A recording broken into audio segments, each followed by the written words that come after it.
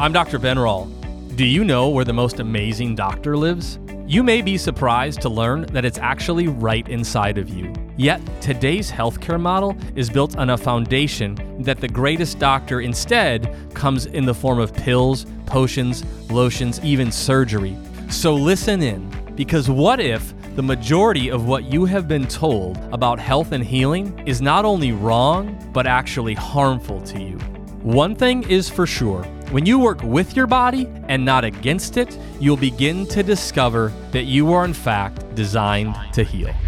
Well, welcome back to Designed to Heal. I am your average Jeff here with Dr. Ben Rall. And Ben, like so many times, we have a great guest and that you're excited about on the phone today. And so why don't you tell us what we got going on and we'll introduce him and get to it. Yeah, I'm gonna call him a hero.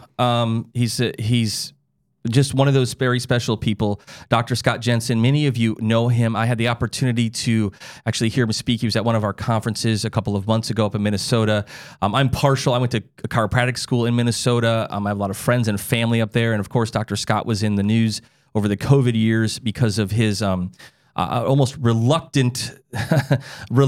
He never thought of himself in the spotlight, but he ended up there just for doing the right thing. And I think that's where a lot of people meet us. So I'm actually holding his book in my hand. We've been played, exposing the Triad of Tyranny.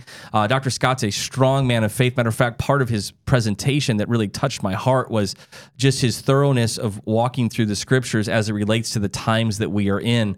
And but he's just a humble guy. You know, he was in the past, he was the family physician of the year. He's been in the state legislature forever. I mean, he's like one of those like unbelievable people. And then you watch, the wrath of hell come after him for doing the right thing. And you just go, man, to me, those moments expose how messed up this system is. Yeah. And so it is an absolute honor to have Dr. Scott Jensen on with us today. Dr. Scott, welcome to the show. Well, thank you very much, Dr. Ben. You're very kind. Well, I think it's all true. And I know even more than that. So will you do us the favor? Just tell us a little bit about your journey, a little bit about your background, and then, how the heck we ended up, becoming friends, because I wish COVID would never happen, but here we sit. So tell us a little bit about your journey. Well, I'm going to start at the end rather than the beginning. Sure.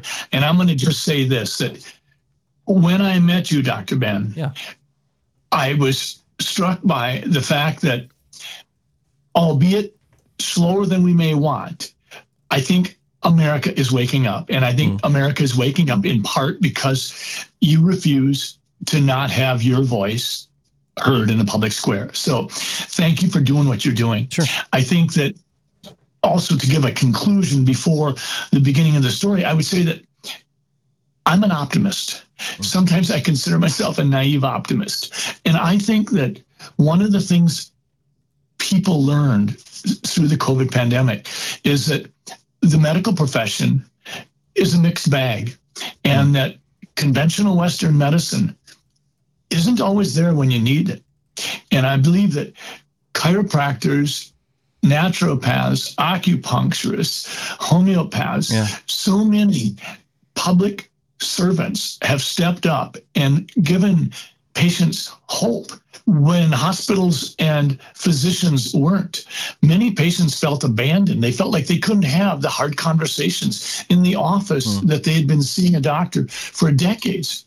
That's, to me, why you and I are having this conversation today. Because when you look at what's gone on in the last 3.5 years and you look at where we're at today, I do think that people lost hope. And I think now there's a resurgence of hope. And I'd be glad to tell my story and go back to the beginning, which really was March of 2020. In January, we just heard just a few little inklings that there was something going on in China, in Wuhan. There was several cases of atypical pneumonia following a viral syndrome. Nobody knew quite what to think. Toward the end of January, it was starting to get more traction. February, it came to the real presence of America. In March, the first lockdown in Minnesota. And it was in March, during that first lockdown, that I remember I was sitting in the Senate. I was a vice chair of the Health and Human Services Committee, and I was in the Minnesota Senate. And I remember watching some of the policies put out by the governor. And it was clear that it wasn't a policy directed by science, because if it had been by science, it would have been, here's the policy, here's what we're going to do. But the policy flip-flopped. And I remember specifically, it flip-flopped for the the industry of landscapers. At first, landscapers were okay. Then they weren't. Then they were. They went from being essential to non-essential to essential, from safe to non-safe to safe. And you could tell it was a negotiation. And I thought, well, this is crazy. We're dealing with people's livelihoods. Yeah. And then we had the first lockdown. I participated in the Senate with both a Republican and a Democrat senator to put a commentary in the major newspaper in Minnesota saying, I think we can back off some of these arbitrary, capricious, draconian lockdown policies. We're locking down too much. We don't need to be. We understand it's uncharted water. We've not been here before. Everybody wanted to save grandma's life. Everybody recognized, okay, flatten the curve. Don't overwhelm the healthcare facilities. Those goals both made sense. But right away, we could see that something was just not passing the smell test. And then in early April, I got an email from the Minnesota Department of Health, and it came through the CDC and the National Center for Health Statistics, and it had to do with how physicians do death certificates. And I remember reading it, and I remember my heart sinking because it said something to this effect: COVID-19 should be reported on the death certificate where the disease is caused or is assumed to have caused or contributed to death. And I thought, well, that's not right. My obligation in completing a death certificate for 30 some years has always been identify the initiating event in that pathway of demise for a patient. In other words, if a person is on hospice dying of stage 4 colon cancer, that would be the initiating event that put that patient on the path to dying. It wouldn't be, if you will, if that person was dying of stage 4 colon cancer on hospice, had only a day or two left of life, and then got influenza and passed. It wouldn't be influenza. It would be colon cancer. And on the death certificate, you could say that the immediate cause of death, or you could say a contributing piece would be influenza, but the cause of death would be colon cancer.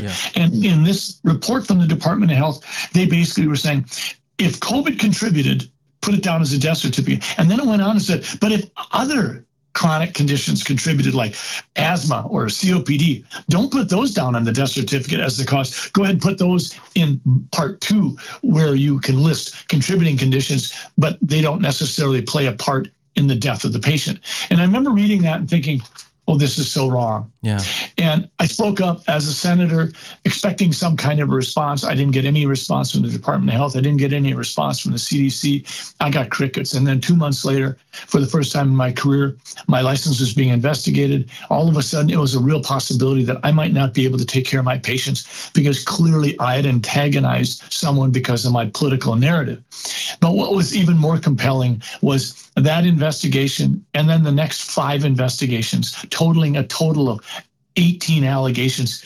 Not one of them came from someone who ever received a healthcare service from me. It was always to do with the fact that I was speaking from a narrative that was, if you will, against the mainstream media. And it was a narrative that someone didn't like. And they didn't like the fact that I was in the Senate saying it, and then I subsequently ran to be governor of Minnesota, and I had more to say on COVID policies, and it literally just went from there. I became the most attacked, investigated physician in the state of Minnesota, despite the fact that for decades I'd been a reasonably highly regarded professor, adjunct professor at the University of Minnesota Medical School. I'd been physician of the year in the state of Minnesota for the family practice organization. I've had a wonderful career, but all of a sudden I was at risk of not being able to take care of patients. Doc, so it's an unbelievable, and I think what always struck me about your story, I mean, you just, exactly, I mean, I think people listening to you can just feel your genuineness and your authenticness, and you practice in a relatively smaller area. I mean, it kind of remind me of just the family doc, right? And just want to do the right thing for the right reasons, the right way, and always had been able to do that, relatively speaking, and even serving in the the branches that you serve. So when this happened, I mean, I don't know if this is how you said it, but I mean, the last thing you ever thought you would be is in the midst of that. I mean, your license being, gone after, and it's really important, I think, because people that don't understand that. I mean, I have my licensing bodies too. I mean, that's one of those things that's always kind of in the back of our minds as doctors, is we have to take care of our patients, and we have to do it, of course, the right way. But there's this always you're one complaint away from just really messing up your life. I mean, dealing with allegations is a significant pain financially, legally, all of those things. Now, there is a good news on yours. Is that right, Doc? On most of those? There is. I mean, the conclusion was in March of this year, the Minnesota Board of Medical Practice completely exonerated me, dismissed all the allegations, all the investigations, said there was no impact on me at all, and we were done. Yeah. And then 2 weeks later, my attorney and I made the challenging decision that we needed to stand up for everyday Minnesotans, everyday Americans, and say, okay, listen, this has got to stop. So we decided to file a lawsuit against the Attorney General, as well as the Minnesota Board of Medical Practice. And the lawsuits involve infringement on my First Amendment rights, the lack of distinction by the Board of Medical Practice in regards to their jurisdiction falls in that area of professional conduct as it relates to the practice of medicine, not in the realm of free speech in the public square, particularly by someone who's an elected official. And so we filed lawsuits, and we had a couple of court dates. Of course, the defendants are trying to get the cases dismissed, and we're fighting against that because we want full discovery so that we can demonstrate to people just what happened, because we've already learned through some of the information that we were able to get through filing Data Practices Act, requesting information that has to do with me. We've already learned that the first complaint against me that prompted an investigation, the only thing necessary for that to take place was a screenshot of a tweet and there were two things: a screenshot of a tweet, and then the other thing was a copy of a political press release. And it was the other party it was a DFL press release ridiculing me. Those two things prompted a full-on investigation that took me hours and hours and hours. And I submitted 75 pages in my defense. And that one was dismissed within a couple of months. But then they just kept coming and kept coming. And people have asked me, what did that feel like? Yeah. Well, it felt like I was being harpooned. I mean, I've always thought of my life as sort of a blend between Jimmy Stewart in the movie It's a Wonderful Life and Marcus Welby. And all of a sudden my wife and I, we would look at each other at midnight. As Mary said, Scott, you got to get to bed and get some sleep. And I said, I've got to work on this response. And we wept tears. We knew that it was grossly unfair, but it seemed like we were having this David and Goliath battle. And the thing that got us through it, Dr. Ben, was we were struck by the verse early on from Esther 4:14. When Mordecai issued the challenge to Esther, have you considered that you're in the position you're in for such a time as this? And so I did some extensive studying of the Bible, just going through it. And I came up with, it was ironic. And the way it spoke to me, it was chapter 4, verse 14 in 5 different books of the Bible that really crafted my story. And the first one would be Exodus 4:14, where it was God's anger smoldered. And God's anger was smoldering because Moses was turning down the job God wanted Moses to do. And then you jump to Esther 4:14, and Esther doesn't want to put her life at danger or her reputation at risk. And yet Mordecai challenges her for such a time as this. And then you go to the book of John in the New Testament, where in 4:14, Jesus is having this conversation with the woman at the well. And he says, well, he who drinks of the water I give him will never thirst, for the water I give him will become in him a spring of water welling up to eternal life.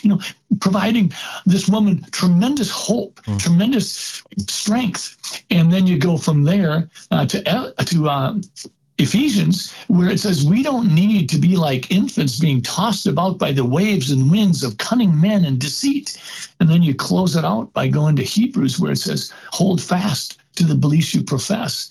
And when I put those 5 books together, that was what I had to do. So one one small baby step after another small baby step has, if you will, brought me to the place I'm at today. And I'm humbled by it. I'm grateful for the millions of people that have supported me.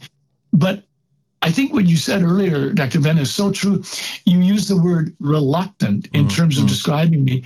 And people have said, well, Scott, you're a hero. And I said, well, no, I'm not. I'm just a family doc in the trenches. And anything you're seeing from me, I have to confess, it's coming from sort of a reluctant player, because I think I would have rather done the Jonah story, where when Jonah was asked to do some tough work going to Nineveh, Jonah decided to run to the Mediterranean instead of going, and the whale got in the way. Well, I think I would be more like Jonah than I would be any real hero. Doc, will you, and for, and I really, I was hoping that you would walk through those 414s, because I remember you sharing that. I was just kind of sitting with a friend of mine there, and we were just kind of jaws dropping. First of all, it really was fascinating that these all happened to be 414s, just really amazing. But so, you kind of get thrust into this, and again, you are still rare. And that was one of my questions, and you answered it, just how your faith kind of saw you through. Because I think so many people, after getting all those, accusations dropped, would just be like, man, I'm just good. I can just kind of rest. I can kind of take a deep breath. And I know you wouldn't take even the lawsuit lightly. Matter of fact, I'm sure there was part of you going, I don't really want to do this. I'm just going to keep the fight going. And even sometimes as people of faith, we don't even love lawsuits. We just don't like that, right? Yet there's this time, and so the fact that you're just staying in the game, staying in the fight. So two things as we kind of wind down here. One would be, because I think people need to hear this, and you had access to some data when you and one of your counterparts, I think in the Senate, you guys dove into some of the data about the deaths related to COVID per what you were talking about the death certificates. Do you mind just briefly telling us about what you found? Because I think, the layperson was like, I don't know, they said they died of COVID, and they don't really believe. Then it became conspiracy theory that, people that had accidents were getting listed as COVID. But you had that actual data. Do you mind giving us a little bit of that? Yes, I sure will. Basically, we did an audit, and it was a representative, Mary Franzen, and myself, with some people that were very talented in statistical data analysis. And we went through literally every death certificate in Minnesota over, I think, a span of time of approximately, I believe it might have been 18 months. Okay. And we found that over 20% had underlying cause of death identified as one that it would not have been the underlying cause of death pre-COVID if we had done things the way we'd done them before. In some of the situations, it was just flagrant. Some of the situations, it was clear that the patient died of trauma or aftermath impact from the trauma. Car accident or something. It was put down as COVID death. We had literally situations where we were given stories by people in the know where people that were virtually dead on the scene of an accident were being swabbed for COVID. Yeah. And we came up with differing numbers, but they were always in that realm of 23 to 30%, sometimes higher. And at the same time we were doing it, we saw other states doing it. And numerous states were recognizing that, yes, the underlying cause of death had been misrepresented. We put that out, I think, in December and January of 2021, I believe. Yeah. And the dates do much together. But what was interesting was other countries, Italy, came out with data indicating that more than 90% of their COVID deaths had involved people with at least, I think, 4 underlying comorbidities that would potentially have brought them to the brink of death anyway. And why this is so fascinating is because people then, those out of that fear, we made policy, right? Out of those half-baked numbers, we closed schools and we mandated shots. I mean, this is why it's a problem, not just because, of course, just on the surface, it's ridiculous and it's what you stood up for, but the implications of that manipulation is what's also devastating. I'm sure you agree. Absolutely. The implications would sort of go something like this. In the first couple of months of the pandemic, we had political people spewing modeling data that seemed crazy. Yeah. And literally within months, that modeling projections in so many situations were debunked, criticized, and virtually dismissed. But you can see what would happen if you have models that say, like in Minnesota, that we are going to have 1,000 people die per day in the month of July. And when the month of July comes around, we don't have 10 per day. Wow. There's a real problem with the modeling. But you can also see where political actors would say, well, I don't want to be wrong. So we need to try to get these numbers up to speed. I was just in London, England last week for a conference with Dr. Jordan Peterson for 3 days called it was very good. The Alliance for for Responsible Citizenship.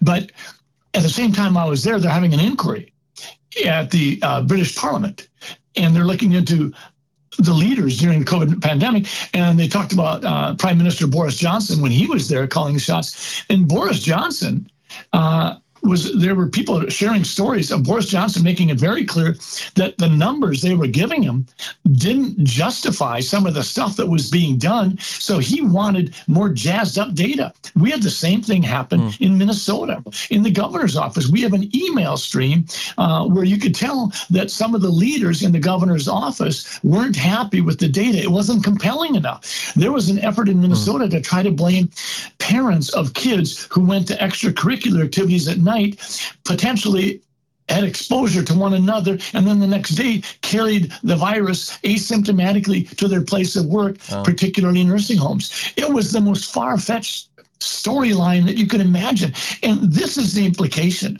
that we had political leaders that were not willing to be honest and forthright, but instead wanted to hide, cower, sweep it under the rug, and somehow find a way for them to have, if you will, political defense. I mean, we could tell early on that the lockdowns didn't do what we were told they would do. Locking in nursing home patients in facilities that are infested with active COVID-19 virus made no sense. Locking kids out of school was problematic on multiple counts. Allowing physicians and encouraging them to potentially overdiagnose COVID-19 was a lousy idea. What we did with the goalposts being moved was problematic on multiple levels. The modeling was flawed. The masks were overpromised. The epidemic of fear, the expansion of government through executive powers, the tracing and the tracking of Americans against their will, the testing with cycle thresholds at 45, which would have produced a positive test. Sometimes you could check the transmission fluid in your engine and it would have been positive for COVID-19. And then you get to the immunization rollout.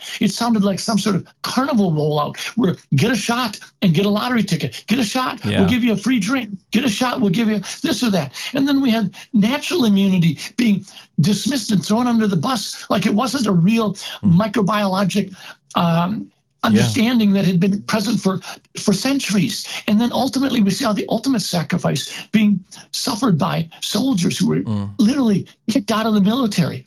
We saw healthcare workers that were abused. These were the things that happened, and ultimately science was sacrificed at the altar of panic and the altar of political expediency. This is what happened.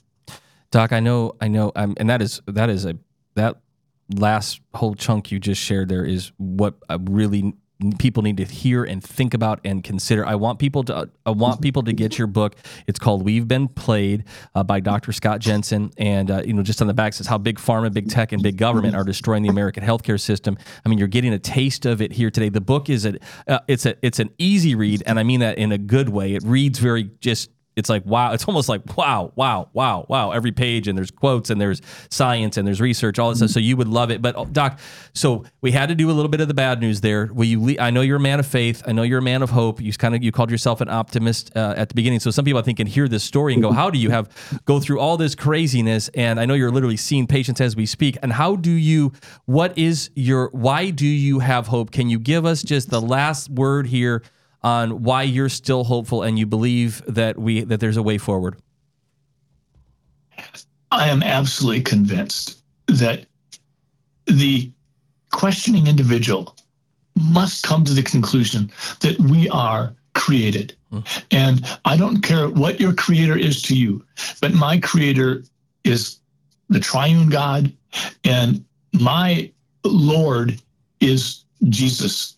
And when I think of what we've been given as a human race. We've been given the tools to be faithful, to have hope. And at the end of the day, the song that just rings in my head, and it was played at church this last weekend, was All Is Well With My Soul. And I feel like even when things don't seem like all is well, all is well with my soul. We are not asked to be the kings of the planet. We're asked to be kind, to reach out to one another, to live by the golden rule, to see others as God sees them.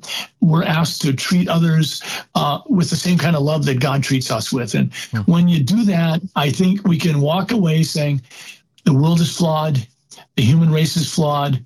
I call it original sin. You can call it what you want. But the bottom line is all is well with my soul. And as much battering and harpooning as I've received, I'm incredibly at peace. And that's probably the thing I'm most grateful for, Dr. Ben, is that I just feel at peace. I don't feel rattled internally, and I'm not worried about tomorrow. Doc, I'm not going to put this mantle on you, but I think if your profession, meaning just the medical model, had more like you, we would be in a much better place. Minnesota's lucky to have you, your patients that you take care of, the Senate up there. I pray nothing but just blessing and protection over you. I'm very thankful for you. And just, I'm so grateful that we were able to meet, but you really are, you encourage me, you embolden me. And I know together, even though we are in practice daily disciplines, me being holistic, but it really is going to be all of us that stand for truth coming together and for the greater good and for the people and patients. And so just thank you so much for your time. Get back to seeing your patients, my friend. Take care. God bless. And thank you so much for letting me be on your program. If you enjoyed this episode, don't forget to subscribe. And if you want to support the show, give us a 5-star review and share it with your tribe. To learn more about Dr. Ben's work, visit achievewellness.clinic.